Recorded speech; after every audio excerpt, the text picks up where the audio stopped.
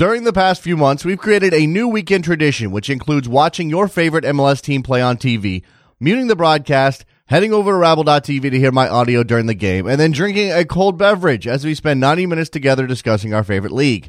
Now Rabble.tv is taking it to the next level with a brand new redesign, as well as new apps for Android and iOS smartphones and tablets. So no matter whether you're at home or on the road, tune into this Sunday's broadcast between Orlando and Sporting Kansas City and listen to me sharing my thoughts and opinions. With Rabble, you can join in too by posting your questions or observations in the comments section. And if you have an iPhone or Android, install the Rabble TV app and add a comment to the broadcast message board, then listen live via the app. Or why don't you create your own broadcast? Call one of your team's games. It's easy. Sign up for free today and try it out. Join me this Sunday at 7 p.m. Eastern for Orlando City versus Sporting Kansas City on Rabble.tv, where it's your team and your call.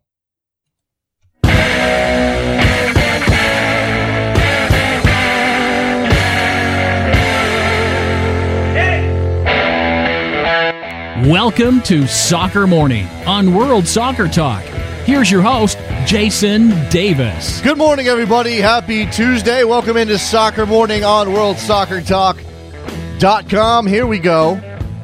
We are underway. It's a big Tuesday edition of the program for you. The world of soccer does not stop. Things do not cease. In fact, it crosses over. Soccer infects life. Soccer is like a virus, but a good kind of virus, like the virus that makes people stronger. I don't know. This is all straight off the top of my head. I saw today somebody, Corey up in New England, hitting me up, letting me know that in order to avoid all of the Deflategate talk, Tom Brady has apparently said that he watched a lot of European soccer. So there it is. The greatest quarterback in the NFL. I don't like him myself, but hey, a lot of people love the guy. Says he's watching soccer. It's happening, people. It's on. We are working on a couple of things for later in the show, but do know that we will talk to you absolutely 100% positive about that. Phone line's open in just a couple of minutes, more than likely, but we'll see. Let's start with some news. Obviously, tonight in New England, the United States men's national team taking on Brazil at Gillette Stadium, Foxborough, Massachusetts. ESPN2, 8 o'clock p.m. Eastern is your broadcast start time. The USA is looking to build on the momentum from that 2-1 win against Peru on Friday night in Washington. They are all-time 1-16 against Brazil. They have never drawn Brazil, and they've only beaten them once. And if you know your U.S. soccer history, it's the Casey Keller game. The game that inspired that song by that band called Barcelona. You need to go check this out if you haven't. And a goal from Preki, which gives me an excuse to say, where is Preki? Guys, hashtag, where's Preki? Mexico set to face Argentina tonight at AT&T Stadium in Arlington, Texas. That's on ESPN2 at 10:30 p.m. Eastern. Mexico comes in off of a 3-3 draw with Trinidad and Tobago. Quite a weird result for the Mexican side, giving up 3 goals to the Soccer Warriors. European qualifying results from Monday. Armenia and Denmark played to a goalless draw. Poland 8-1 over Little Gibraltar. Ireland 1-0 over Georgia. Scotland needing a point at least against Germany. Lose at home at Hampden Park 3-2. Ireland 1. Hungary 1. Sorry, Northern Ireland 1. Let me get my Irelands right. Northern Ireland 1. Hungary 1. Romania 0. Greece 0. Albania 0. Portugal 1. In that match, Portugal making hard work of the Albanians. Just not very good right now. European qualifying schedule for today. Macedonia and Spain. That game is at 2:45 p.m. Eastern on Fox Sports 1. Slovakia versus Ukraine. 2:45 p.m. Eastern on ESPN 3. England facing Switzerland with Wayne Rooney looking to break the England goal-scoring record. 2:45 p.m. Eastern on ESPN 3. And Sweden versus Austria, 2:45 p.m. Eastern on Fox Sports 2. Just some highlights from the European qualifying schedule for today. Jamaica will try to overturn a 3-2 first-leg deficit against Nicaragua in a CONCACAF World Cup qualifying tie. They also have Haiti hosting Grenada with a 3-1 lead. El Salvador hosting Curacao up 1-0. Guatemala hosting Antigua and Barbuda down a goal. And Belize hosting Canada. I believe that is either 3 or 3. I think that's 3-1, right? That scoreline. I may have typed it incorrectly when I wrote up my outline for today. So Canada looking to advance. The big one is clearly Jamaica. They lost at home to Nicaragua and now have to go on the road and try to score a couple of goals to get back to where they want to be. The Australian women's national team has gone on strike ahead of a 2-game U.S. tour where they're set to take on the U.S. women's national team. The Professional Footballers Association of Australia is seeking an increase in the salary cap for each of the 10 A-League clubs, an increase in payments for international matches, an increase in spending on wages, air travel, accommodations, and benefits for the women's national team. So all of these things on the table for the Professional Footballers Association, which, is interesting from the dynamic that this seems to be across the board, men's and women's teams tied together, players tied together in one labor organization, one union. The Football Federation of Australia has called out the PFA, obviously. The men's team was instructed to boycott sponsored community events before a World Cup Asian qualifier in Perth last week. So this is, I don't have a grasp on everything happening down under, but this is extremely fascinating stuff. Clearly you have a united front in the face of management being the Football Federation of Australia, choosing to increase in some areas and not increase in others. The FFA said it had, quote unquote, opened the books to show the PFA what it could afford and would continue to pursue an agreement that's sensible and protects the interest of the game. FFA has failed to recognize the significant sacrifices the Matildas players are forced to make in playing for their country, said the Players Union chief executive. The players have sought to have their contribution to the game respected. So a big deal down in Australia and affecting the U.S. women's national team, again, who have 2 games scheduled against the Matildas coming up. This is about the future of Australian football. We want to establish the sport as football as the sport of choice for Australian women, and we want to be one of the best nations in the world. The Aussies have some talent. We saw it at the Women's World Cup in Canada this summer, progressing along as a footballing country, both on the men's and women's side, is not an easy task, and it seems as though there's some disagreements on how to do so. Let's take a break. When we come back, right now it's looking like phone lines are going to be open. I hope you're ready. I hope you've got, you're back at work now. You're doing your regular thing. You got no excuse. Call me up. Be right back. Facing the crowd, you're talking too loud, but I can't hear you calling.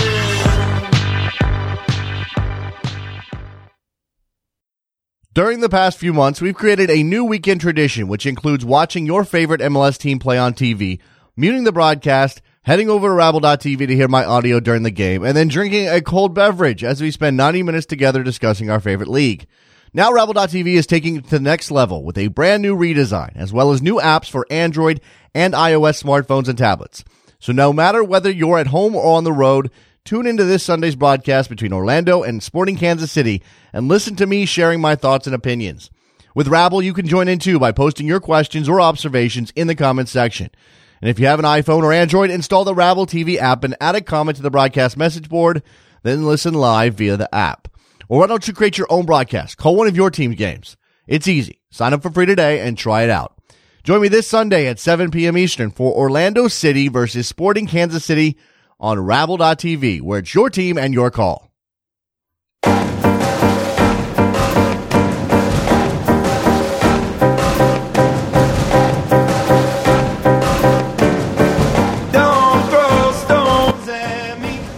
Welcome back to Soccer Morning on World Soccer Talk with Jason Davis. All right, here we go. Phone lines are open. It's an atypical day, but it's a good day for you to call me up and talk soccer. 646-832-3909. That song's got that weird glitch in it. Like it's intentional. It's not from the recording. It's like this weird hiccup in the beat. I don't know. It throws me off every time.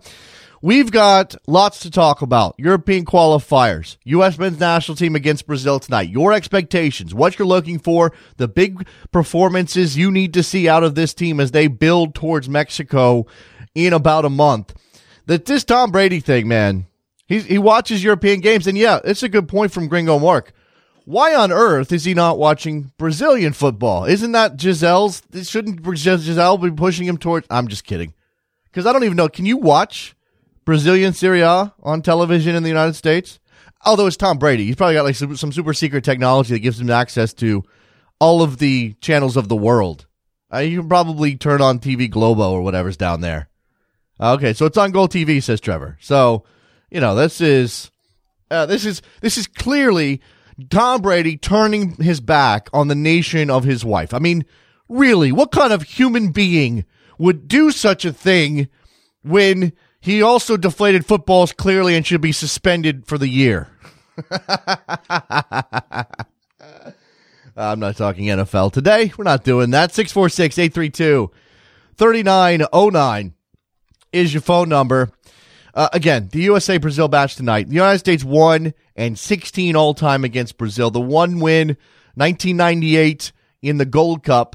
You also have in the memory banks but for games between the USA and Brazil, that 2009 Confederations Cup final. I went and read, scanned, because I didn't have a lot of time, the very excellent, as always, preview posted at yanksercoming.com, written by Neil Blackman, our friend Neil Blackman, and John Levy. And they have included in there as the highlight from probably the best counterattacking goal the United States has ever scored. Landon Donovan, second goal in that game. I watched that goal over and over and over. I know that they lost that game 3-2. Brazil came out and turned on the afterburners and took care of business. But that goal still stands out to me as a high watermark for what U.S. soccer can be. And, I just love it. I'm in love with that goal. I should probably let the people in my life know, maybe my girlfriend should be aware of how head over heels in love I am with that goal. Because it seems like it might be a problem later on. Gio in Texas, you're on the air. Hey, Jason. So I wanted to talk a little bit about tonight's friendly. I have exactly one prediction because this is a team that makes a huge come from behind win on Germany and then struggles to score a single goal against Haiti. Yeah. So I'm not even going to try to predict a scoreline. No. But what I think I can say for a certainty is that Jordan Morris is going to get significant minutes tonight. Oh, you think so? Okay. I mean, we saw Klinsmann start Bobby Wood against Peru. Are you predicting that sort of level of time? Possibly. I think that kind of like what we saw with Matt Besler, where he says, I've seen what I need to see from Matt Besler. He's good. He can go home kind of thing. I think we're going to see a similar thing with Jordan Morris. I think Jurgen is finally doing something that we could conceivably understand, which is bring Jordan Morris in to see if he should go with the U.S. senior team or if he should go to Olympic qualifying in October with the U23s. Well, okay, but I think, Gio, is that really a defensible position from Jurgen Klinsmann? I understand how important the Mexico game is, and I've answered on this show the question of which would be the bigger failure. I guess which is more important is ultimately the way of asking it. And clearly beating Mexico is more important. But you want the Olympics, and Jordan Morris is not yet a professional, and he fits more easily into the U23 team, especially as they lack forward. I know the United States senior team lacks some forward options, but you still have Josie Altidore, you still have Aaron Johansson, you've got Clint Dempsey. Give me Jordan Morris with the U23s to add some scoring punch to a side that needs it going into qualifying, and especially for a guy who has yet to become a professional player. Okay, so here's where I'm going to be a little bit less analytical and a little bit more romantic about it. Jordan Morris is the guy who scored against Mexico twice in a week in 2 different games. He scored a goal in San Antonio, which was very awesome for me to see personally. I was right behind the goal. He scored that goal, and then he scores another one with the U20 whatevers. I don't remember, like 3 days later. I think that, the Mexican-U.S. rivalry has kind of died down lately, not in its intensity, but it's in its characters. There's nobody, we've lost Landon Donovan now. He's not around to be Mexico's big boogeyman. I think this is a really cool opportunity for Jordan Morris to start that, being as how he has begun his national team senior career by doing that to Mexico in the space of 1 week. Okay, I guess. I mean, that's a very, very rose-colored glasses appreciation of Jordan Morris's past, Gio, and I'm happy to see the positivity. But I'm also a pragmatic enough kind of guy to wonder if this is too much too soon for Jordan Morris, just as it may have been for Julian Green. I mean, different players, different mindsets, different cultural backgrounds. But come on. He's still a kid, and he's still a kid going to school, and he's still a guy who has yet to decide when he wants to be a professional player. This is the highest level. I mean, we are through the looking glass. If Jordan Morris is supposed to be a centerpiece of this team in any way, shape, or form, even if it's in a short burst like this one, it's weird. Now, there I might disagree with you a little bit.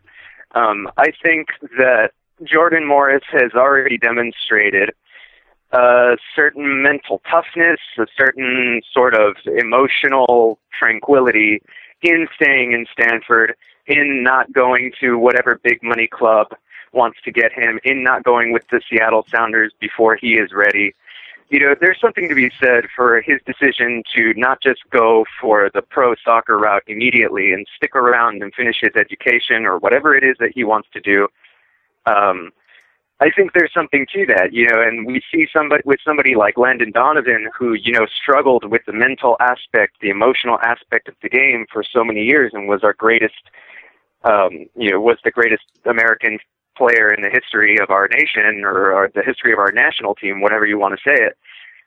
And, you know, there's something to be said for him having that kind of mental acuity when we see that lack of that from somebody like Landon Donovan, somebody like Josie Altidore, okay, Gio, who everybody says, you know, needs confidence to do things. Gio, I just think I just wonder if maybe Jordan Morris is a blank slate that you are projecting things onto. We don't have a lot of evidence here. There's a very small sample size, not only for Jordan Morris for the senior national team, but in general, Jordan Morris. You can't judge the kid based on what he does on I'm talking on the field here. I know what you're saying about his mental state, and really, there's also this thing that we do as Americans, where if you stay in school, suddenly you're responsible and you're smart and you're doing the right thing. Where in another, I can flip this around very easily. Now he happens to come from a very solid financial background, and that's a player here. I can very easily flip this around and say Jordan Morris is missing out on developing as a professional by choosing to stay at Stanford and doing damage to his career, which isn't very smart, Gio. I mean, you know, that's one of those things where I don't think either of us can be proven right or wrong until 10 years from now when he's either a fixture with the team or not. You're absolutely right about that. So yeah. I hope it's your way, but I just have to throw out the possibility that it's not that way. So, I do agree with you, though, that it's very possible we'll see Jordan Morris in significant minutes tonight. I think that's very possible. Yeah, I guess that was the thesis of my statement. Yeah. Okay. And you said you don't want to make a prediction. I'm with you on that. The preview I mentioned from the Yanks are coming have 4-2 Brazil, and I think that's just based on the fact that, you know, we have a lot of instability in the back line at the very least, and that's going to lead to a place where Brazil, even if they aren't the Brazil of old, even if they've been bad by their standards for better part of a year, 2 years, they're still able to punish you in a way that the United States hasn't seen in a while. Definitely. I was afraid of Peru, so I'm a little afraid of Brazil tonight, yeah. Yeah. All right, well, let's hope for the best, Gio. If Jordan Morris gets on the field, I hope he plays amazing soccer and continues to build on the momentum he already has. And again, I think I'm already worried about the U23 team. I don't think it's the right decision to keep him. Now, we don't know what's going to happen, but I don't think it would be the right decision to keep him with the senior team for Mexico when he has a chance to be a centerpiece of the U23 team and be their scoring punch. Whereas even if you take him to the Rose Bowl, you're not starting him against Mexico in front of 95,000 people. I hope you're not. Let me ask you this, because I actually don't know this. If he misses out on qualification, can he still participate in the tournament itself? Yes. Yeah. Okay. That gives me a little bit of peace of mind there. You're not beholden to using the same players. In fact, if they had qualified in 2012, that would have been a very different team that went to the Olympics. than what Sure. qualified. But that's the thing. They didn't get over that hurdle the last time. So you're looking for that step to be made based on what I saw against England last week. I just don't know where I don't know where the goal scorer is. I don't know where the guy who's going to put the ball in the back of the net is. And if nothing else, Jordan Morris has proven he can do that against competition in the right setting. And I think U23s against countries that, shouldn't pose a gigantic risk, certainly don't play the type of soccer that we see Mexico or Brazil playing, he would be good for that environment. Sure. Again, I'm not the one making the decisions. And we know what the priority is. The priority is beat Mexico. If Klinsmann sees Jordan Morris as one of his best 23 players, man, that's something interesting. That's just something interesting. You got anything else, Gio? No, man. Have a good show. I appreciate it. Gio in San Antonio dropping in. You need to drop in. 646-832-3909 is your phone number on a Tuesday. We are here for as long as you want us here. Again, we were working on a couple things that have not come together on a Tuesday. It's tough. You know what it is? It's tough out of a holiday weekend. Everybody went on vacation, and then they got back, and they're just not back in the swing of things. Well, I did a show yesterday. Thankfully, Peter McVitie is based in the Netherlands, and he's not American, so he didn't have a holiday. And he came on and did an excellent job talking about the Dutch national team. But Trevor tried to put together a guest list for this show and for our SiriusXM show and got nothing. Nothing. Literally nothing. So the last couple of days have been tough on that front. So that's why I need your help. That's why I need you to jump in. 646-832-3909. Or if not, if you don't jump in and talk about soccer, based on what I'm seeing here, it's a good possibility my girlfriend's going to call in and yell at me about saying I'm in love with a goal. So here we go. United States, Brazil tonight. That's on your mind. There's Jordan Morris to consider, certainly, but also Jozy Altidore. Also that back line. Also the midfield. Are we going to see a double pivot with Jermaine Jones and Michael Bradley? Are they going to be able to step directly into a game against a team that's going to hold more possession and be effective? Figure out their balance in the midfield. That's a big question for how the United States plays tonight.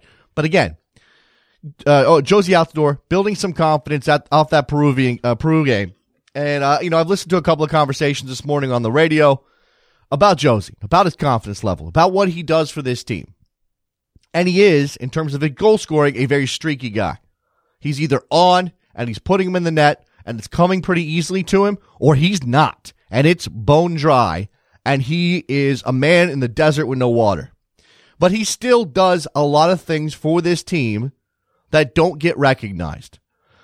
This is a situation where, as a striker, your goal is your job is to score goals first. But there's other elements to the game that are necessary from a striker. And we just miss those sometimes. We don't pay attention. You can't watch a game on television and pick up on all of that nuance. And you have to consider how the team is being asked to play, how that striker is being asked to play, and whether or not his effort level matches those things. I don't think that means you give a pass to somebody who doesn't put in the effort. But you also have to consider what the wider game plan is. Liga Bao on Twitter. Jozy is still not convincing to me in spite of his 2 goals. Am I just a hater, or are other U.S. soccer fans concerned about him? A lot of people are concerned. A lot of people are. Let's go to Bill in New York. What's going on, man? Hey, Jason, what's going on? I was going to talk about the MLS playing through the international break. Yes, sir. And before this weekend, I was always one of those guys saying, I don't mind them playing through the international break, because I'd rather have a full crowd and then have some young players out there that play on a Wednesday night in a half-empty crowd. Okay. But Okay. Sunday's game, I watched the Dallas-Columbus game, and that game was just missing so much. Yeah. That could have been with Kamara out and with Fabian Castillo for Dallas out. That was just a totally different game than what it would have been if they would have had those 2 guys there that weekend. I agree with you. I mean, that's the thing. This is what MLS does, Bill. It gives us the good and the bad in the same dose. I mean, in the same plate of soccer, we get stuff that's really great, like 5 homegrown players starting for FC Dallas, like an average age of 23 on that side of the field, and then it gives us the bad. The missing pieces for Columbus that might have changed that game for them. The lack of Fabian Castillo, who is, a top 10 player on his day in this league that you want in the stretch. I mean, Bill, it's a timing too, right? It's about the fact that these teams are trying to either make themselves a playoff team or consolidate their position and jockey for those seedings. And it's maddening to me. And we, as big picture soccer guys, we can go, well, yeah, it's good that the young kids get to play. It's good that they get to go out there in front of a big crowd. But if you're Joe Blow and you pick that game to go, you've gone to 3 games all year, it's Labor Day weekend, you go to that game, how do you feel about that? When you find out that this is not even close to Columbus's best team. I think that's I think that's bad. I think that's bad on MLS's part. And again, people always make the argument, well, Brazil plays through the break. Okay, well, first of all, the number of internationals that are playing in the Brazilian league, I don't know that meets the same. It's MLS isn't a better league than Brazil, but there's so many internationals because of the way CONCACAF has been mined, because of the Americans that have come back. MLS wants to be big, and I think taking the break is a big move. And look, I understand MLS's problem. I mean, there's a lot of games, and you have to get these games in somehow. But the thing that kills me with MLS is I think it was the second or third week of the season, and Red Bulls had a bye. Why would you have a bye? Yeah. There should never be a bye weekend in MLS anymore, especially with an even number of teams. They have to play every weekend. And when an international break comes, then now you can say, all right, now you can take your bye. Everybody's off this weekend. I don't understand that part of MLS when there's weekends where teams just don't play. I'm always willing to give MLS the benefit of the doubt on scheduling, Bill, because I think it's probably pretty hard. But there are people out there who will tell you that they could work a balanced schedule, that if they wanted to, and the travel wouldn't be any more than it is right now. The issue, of course, is what the owners want and how the owners perceive their business. And they perceive their business as being a weekend business, and a weekend business that needs certain dates. Again, it's Labor Day weekend. That's a reason to play games, right? Because it's the end of the summer. What are you doing with your entertainment dollar? Okay, maybe we'll go see a soccer match to close out the summer before the kids go back to school. I mean, there are that stuff, those priorities run counter to everything that comes out of the mouth of somebody like Don Garber, who says we want to be a top league in the world, or we will be, or whatever, by 2022. It always comes back to me. Don't say those things if you aren't willing to act in a manner that proves you're going in that direction. Yeah, see, I'm one of those guys. I'm not for a balanced schedule. I mean, I want to play New York City 3 times. I want to play Philly 3 times. I don't want to play Colorado 2 or 3 times. So I like that the way they do the schedule, where we play the East Coast teams more than the West. I understand that makes sense. I like that. Okay. I just don't get when we're in our own stadiums now, and I understand in the past where you had to work out the schedule with other teams and football teams and everything else. For the most part, we don't have to worry about that. We should never have a bye weekend. There should never be a bye weekend for any of these teams. They can work out the schedule where they don't have to be off a weekend, the second or third weekend in the season too, especially. Yeah. Well, if you're not going to take the breaks, having bye weekends is ridiculous, especially when the complaint is we don't want midweek games, right? I mean, how can you have it both ways?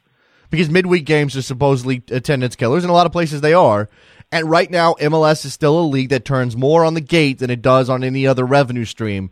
And that's when that dynamic starts to change. And I think we've already seen the first move in that direction with this recent television contract. But until that starts to change, and there are other drivers of revenue outside of how many people come in your door, that's when things will maybe change on this front.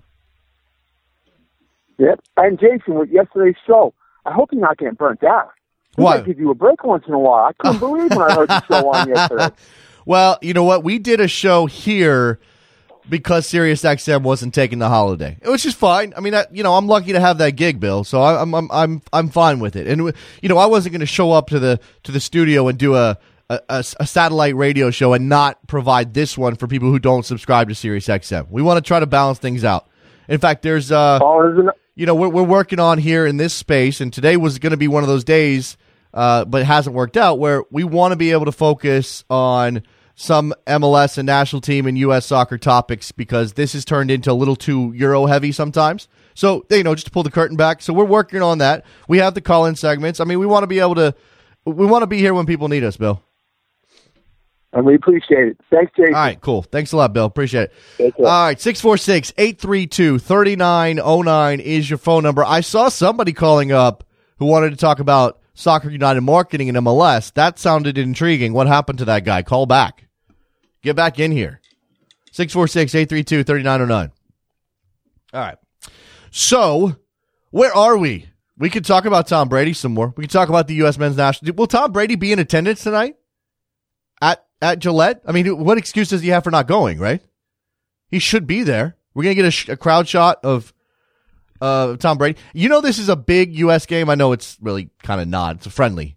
But it's a quote-unquote big U.S. game when they bring Ian Dark over to call it. So it's Ian Dark and Taylor Twellman on the call tonight from Foxborough. We'll see what happens. Again, I don't know that there's anything. This includes the result from the Peru game. Anything that can happen over these two matches is going to give me the belief that things are just fine and dandy heading into Mexico. They still have plenty of issues to work out. They can take a step forward, but it will be to be determined what kind of team we have until they play Mexico. Jerry, Rhode Island, you're on the air. Hi, Jason. I didn't still want to beat a dead horse. I didn't know the guy before me was going to call in about the same thing. But I was going to talk about the international window. Yeah, go ahead.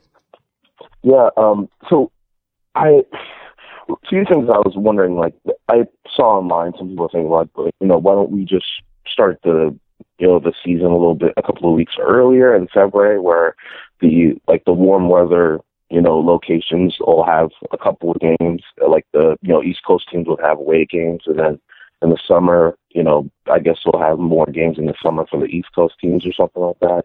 The cold weather, area. So I was thinking maybe they could consider that, but I'm sure there's some kind of logistical problem for that. Well, I mean, this is the problem, right? So if you're one of the more temperate climate teams, if you're LA, if you're Dallas, if you're Atlanta coming in a couple years, do you want a bunch of home games in March and April, or are you it's going to be hot in the summer, but you're going to have better. This is still a league that turns on its gate, and the gate, it gets better in the summer when the kids are out of school. I mean, we want to talk about supporters groups and a diehard fan support and that rising, and it is, but this is still a league that needs those families out there, Jerry. So, as an MLS, if you're the MLS owner or a representative sitting at a table and they pitch you on the idea, let's start the season a couple weeks earlier, we'll rotate through the southern and temperate climate teams to get this done so we can take these international breaks. You're like, hold on, wait a second. I'm going to lose X thousands of dollars from this match or that match because, and you've also front-loaded my schedule. So now I'm playing a bunch of road games down the stretch of the season when I need points to get into the playoffs. Yeah, that's true. They'd have to really get the owners to figure out a way to make it. Yeah, work, I mean, look, it's not even. I'm not even saying that there isn't. We've obviously got some issues in the schedule that are clear. I mean, San Jose's got 6 of their last 8 at home. That's a weird thing that has nothing to do with any real reason outside of just a quirk of the schedule, I guess. I mean. And I'm not even saying it's a legitimate argument every single time out. I'm just giving you an impression of what the owners are going to bitch about. Because the owners are going to bitch. You're right. Yeah. But also, you think about it, too, if we did start it a little bit earlier, so maybe just at least 2 weeks earlier, mid-February with the warm weather climates, you think that might make a difference for CCL, give the teams a couple of reps, because the CCL teams are coming out cold out of preseason, and they're always, a lot of them have a hard time, getting through Mexican clubs who are still in prime form. We've had some schedule creep.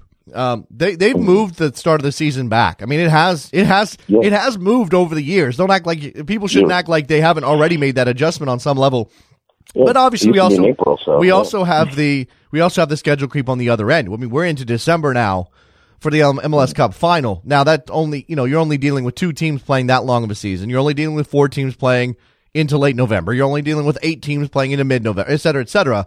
But as MLS grows, these things are going to become more of it. I mean, when you're at, they're going to get to 24 teams. They're going to get to 26 teams.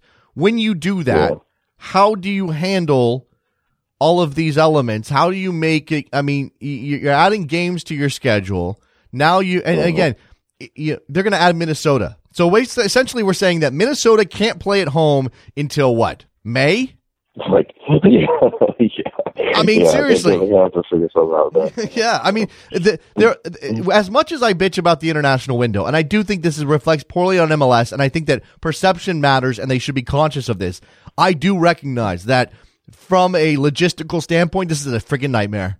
It's a friggin' nightmare. Yeah. It's a big country it's a big 2 countries. It's a big 2 countries with very divergent weather situations, with so much travel involved. I mean, I actually saw something on Reddit the other day. Somebody put together a graphic of the amount of miles that teams put in.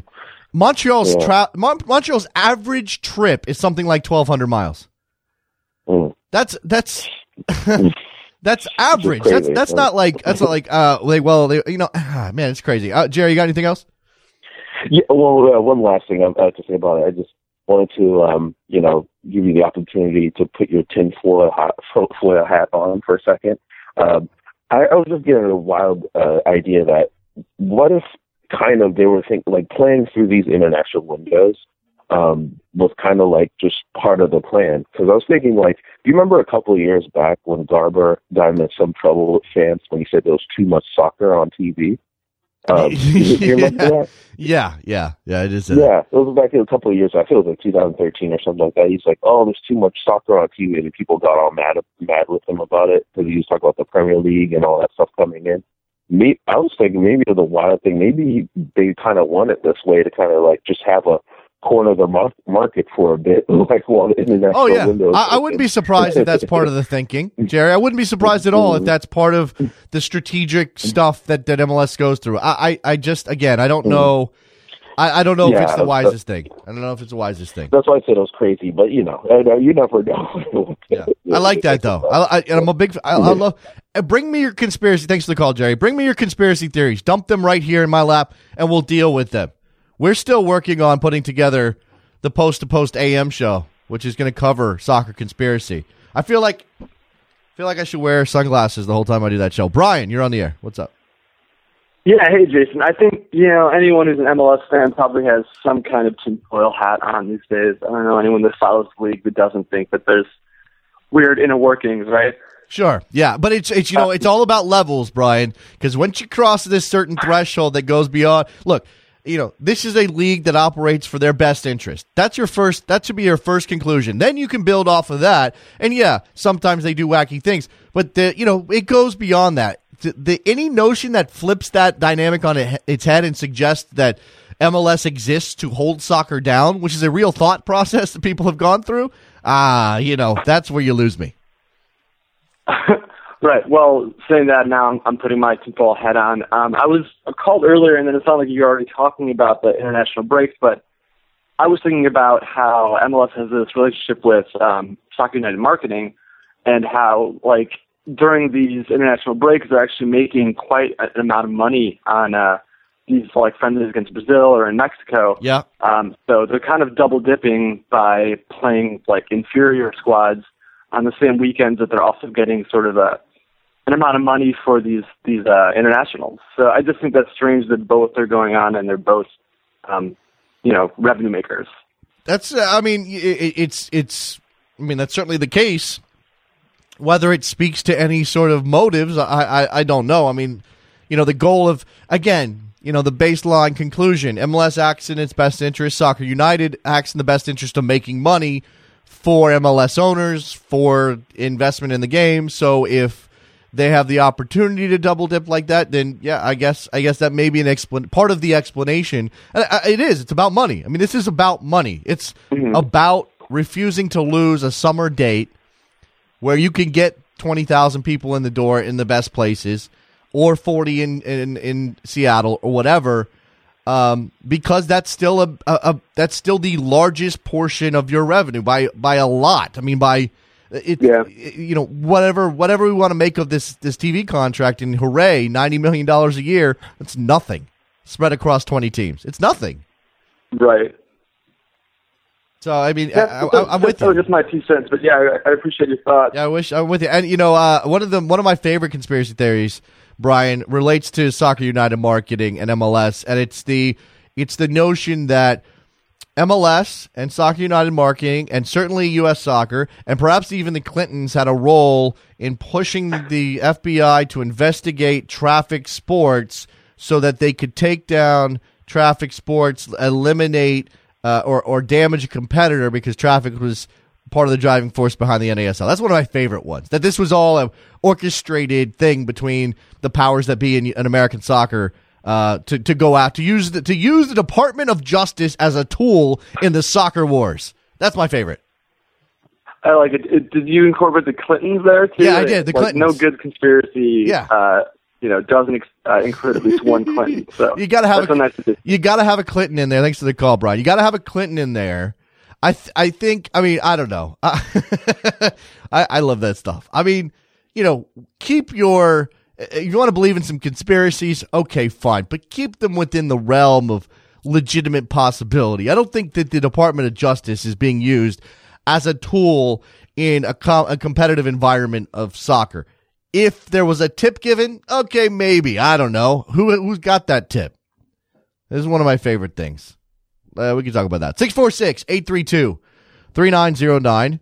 Jose says that they need a team in Anchorage if the Miami thing falls apart. Yeah, that'd be Anchorage wouldn't be tough to schedule around. What's the population of Anchorage? It's pretty small, right? It can't be large. Again, MLS wants a national footprint. MLS wants to be a national league. Part of the reason for that is because it does help with television. But when you are a national league, and you've got Canada involved as well, and you have conflicts with the international break, and playing through the winter seems to be a non-starter. There are lots of reasons to argue for a switch of the schedule, but right now it doesn't seem like that's on the table. If that's all these things are coming together, it's going to create these painful things that we have to deal with. And again, the international window coming around and MLS teams playing during the stretch run of the season with weak teams is not good for the sport in my mind. And I think, it's all about cost benefit. You're doing an analysis.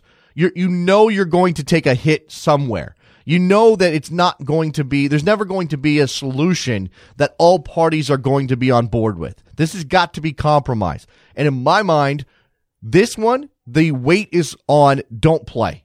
That's for me. International break, take the break. That's where the weight is for me.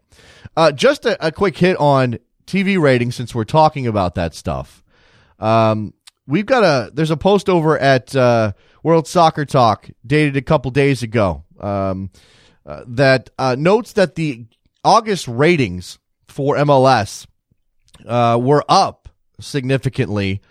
This is actually referencing our friend Jonathan Tannenwald. By the way, we need to get John on the show. I got to talk to John. I think there's some things going on over there. At the beginning of August, Philly.com soccer reporter Jonathan Tannenwald heralded the great expectation for MLS games that were scheduled to be televised that month on ESPN. As Tannenwald noted, which was key, the 4 MLS games would be on the ESPN mothership, the main channel, instead of relegated to the more soccer-friendly ESPN2. As it happened, only 3 of the next 4 games were shown on ESPN, but the 3 MLS games on ESPN got a big boost. Here are the viewing figures. LA Galaxy, Seattle Sounders on August 9th, 549,000 viewers. August 23rd, Galaxy versus NYCFC, 452,000 viewers. August 30th, Sounders and Timbers, 430,000 viewers. The viewing figures were far greater than was customary for MLS games. So what was the difference? In the LA game, we got Giovanni Dos Santos. Obviously, LA Galaxy, NYCFC, lots of star power, lots of money on the field. There you go. Seattle Sounders, Portland Timbers, that's a rivalry that sells. So we're seeing progress, and I advocate for patience in these areas. MLS is going to do and make their tweaks to try to help along the television ratings. But as a soccer public who knows that revenue and increase in spending comes through those channels, We've got to be patient about the growth of MLS on television. Al in Missouri, you're on the air. Hey, what's going on, Jason? How you doing this morning? I'm doing well, sir. What's on your mind? Well, everybody's talking about, expansion and growth and everything else, and I guess I'm going to be becoming a broken record over this. I think St. Louis would be a good destination for Major League Soccer. All right. But Al, let's go through the checklist Let's do the checklist very quickly on St. Louis. What do you need in order to be a player in the Major League Soccer expansion race? What do you need to get in the conversation? You need money. You need an owner with cash, right? Right. Yeah. Do they have one? Well, they have an ownership, with, Dave Peacock is trying to bring this Major League Soccer team. But what's going to be the dilemma for the city of St. Louis is that the city basically, I've been hearing, is a three major city sports town. Well, if the Rams leave St. Louis, then, that's going to leave an opening for a Major League Soccer team in St. Louis. Hello? Yeah, I'm sorry. Was that the end of the sentence? You just kind of drifted off there. So you think it's about room? Yeah, I think it's going to be I think there's a good possibility it's going to be about room for St. Louis, is whether if the Rams stay in St. Louis, does that then mean that we won't get a Major League Soccer team at all? Or if the Rams leave, does that leave open of a Major League Soccer team? I haven't been paying that close of attention to what's going on in all of that stuff, and I know LA is still out there, but I don't know that the Rams are likely to move. And if the Rams don't move, you're saying that soccer either doesn't work or there won't be an appetite for it? Well, it would be a problem for the city of St. Louis because, like I said, it's not a big city like it was, maybe 30 years ago, and everything else. They can hold four franchises. Yeah, I mean, obviously you've got the Blues, you've got the Rams, and you've got the Cardinals right now. You add a fourth professional team to that environment. Yeah, you're probably stretching things a little bit in terms of what's available in the market. And it's also about attention. I think that MLS has been somewhat strategic in where they've gone based on trying to build and carve out a niche for attention. Part of the reason Orlando was attractive isn't just that they went and spent 2 years in USL getting big crowds. It's because there was the political will to build the stadium and because they knew that they could walk into that market and be a big deal alongside college football, the Orlando Magic. That was an opportunity for them. I mean, they could fill up their sports pages with updates on the Rays, but who really cares? It's Orlando. It's not Tampa. So there's as you said, there's room there. Atlanta actually goes off. Atlanta and New York are different. They go off the path a little bit, especially Atlanta, because they're that's a different kind of town. I think that Atlanta is about the television market. So we're seeing, and St. Louis, I mean, Garber's made noise about the Midwest, so I think St. Louis is in play.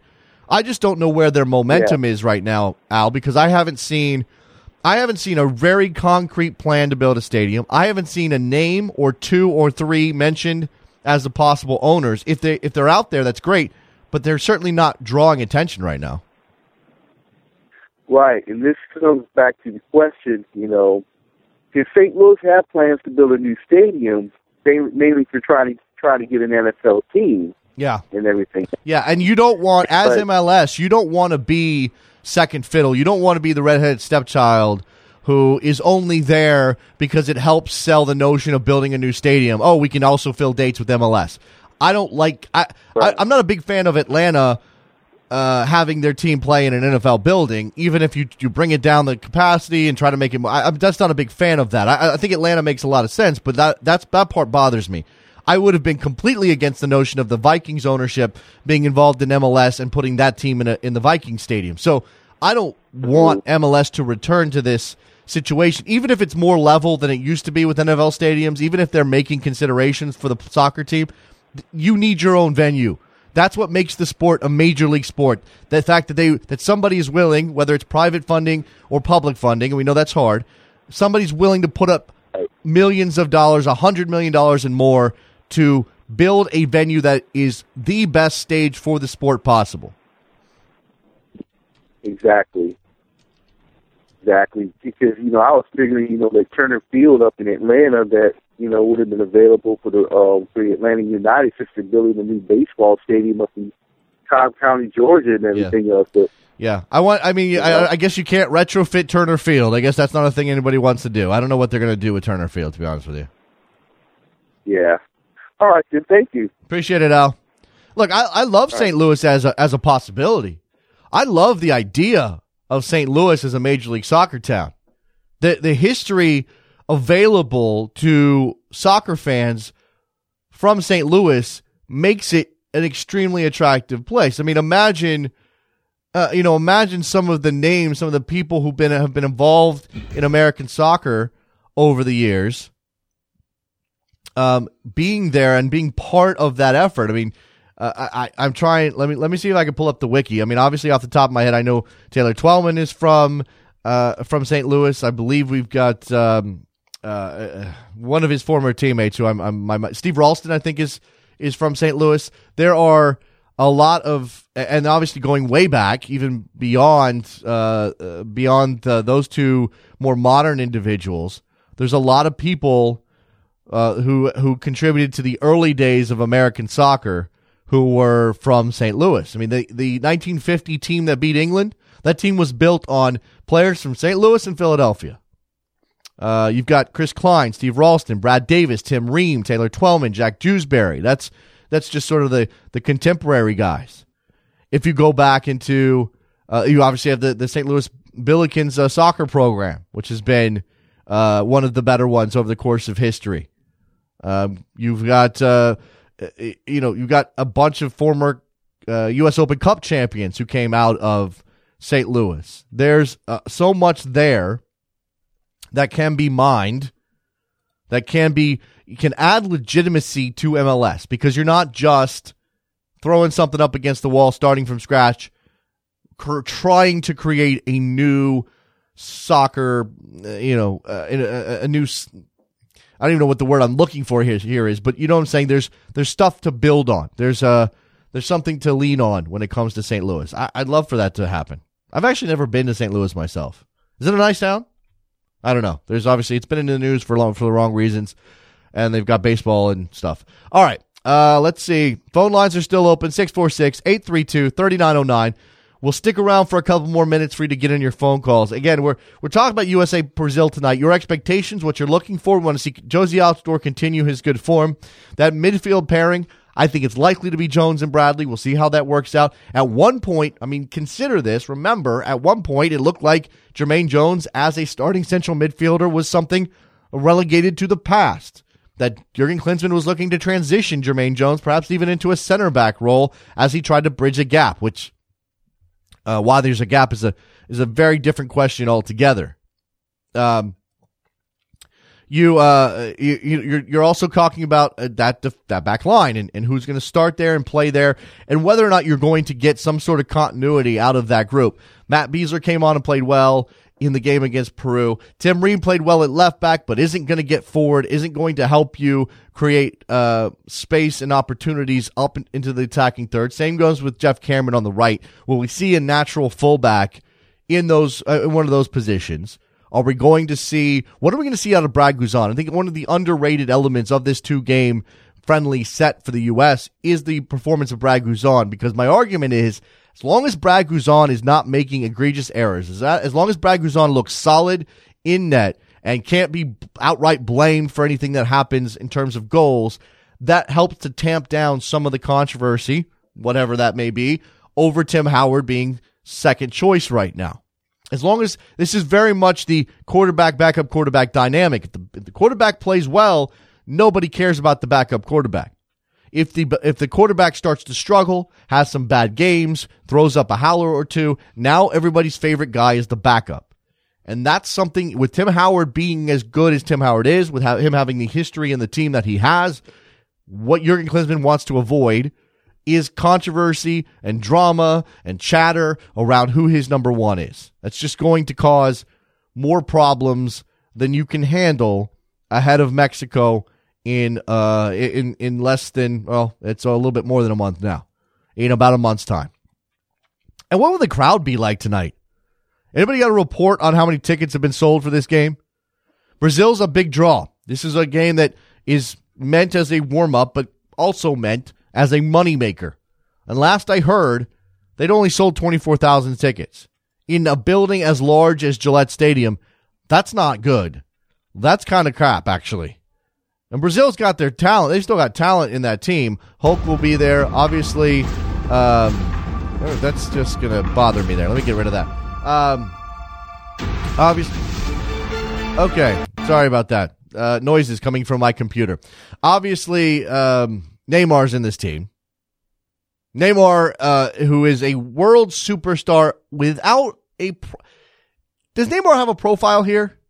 I mean, you have to go well above and well beyond the standard international superstar level to be a big deal in the United States in terms of crossover. I'm not sure. I live in a bubble. This is this square that you see me in right here, or rectangle. It's a rectangle, right? It's not a square. I learned shapes. This rectangle is a bubble. And I live inside the bubble. And inside my bubble, Cristiano Ronaldo, Lionel Messi are massively huge superstars who everybody knows. Because my bubble includes mostly soccer fans. But what is going on over here outside of the bubble? Is Messi crossing over? Is Ronaldo crossing over? Is Neymar crossing over? I don't think they are, right? I don't think Neymar's crossing over. Maybe those other two guys have made that transition. Although it would help Messi in this country if he was the kind of guy who spoke English. I'm not saying he has to, but that is obviously part of the reason he might not be as big as he could be. Ronaldo, good-looking guy, incredible player, speaks some English, has an American kid. I think he could probably be a much bigger deal here. And maybe he ends up playing here one day. We've already started to hear those rumors, right? Also rumors of PSG offering something like $150 million to Real Madrid for Ronaldo. Do you believe that, really? I mean, and the funny thing about that, I mean, even if you don't believe it, it doesn't mean that the guys at PSG can't just stroke a check. How much? Oh, $150 million. Yeah, here you go. Drop in the bucket. Absolute drop in the bucket. All right.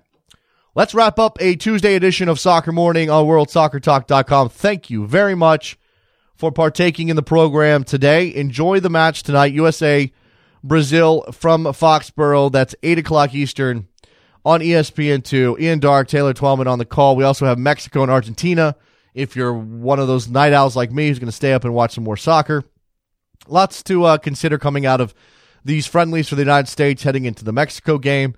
All right, that's it. Go to backheel.com/store. Buy a t-shirt. Well, actually, hold on that.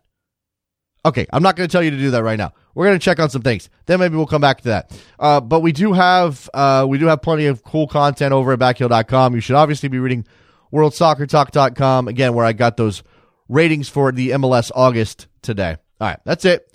We're out. Thanks to producer Trevor, as always.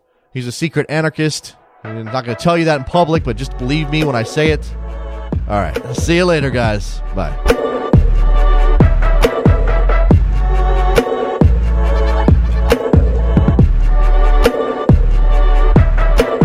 Did my invitations disappear? What I put my heart on it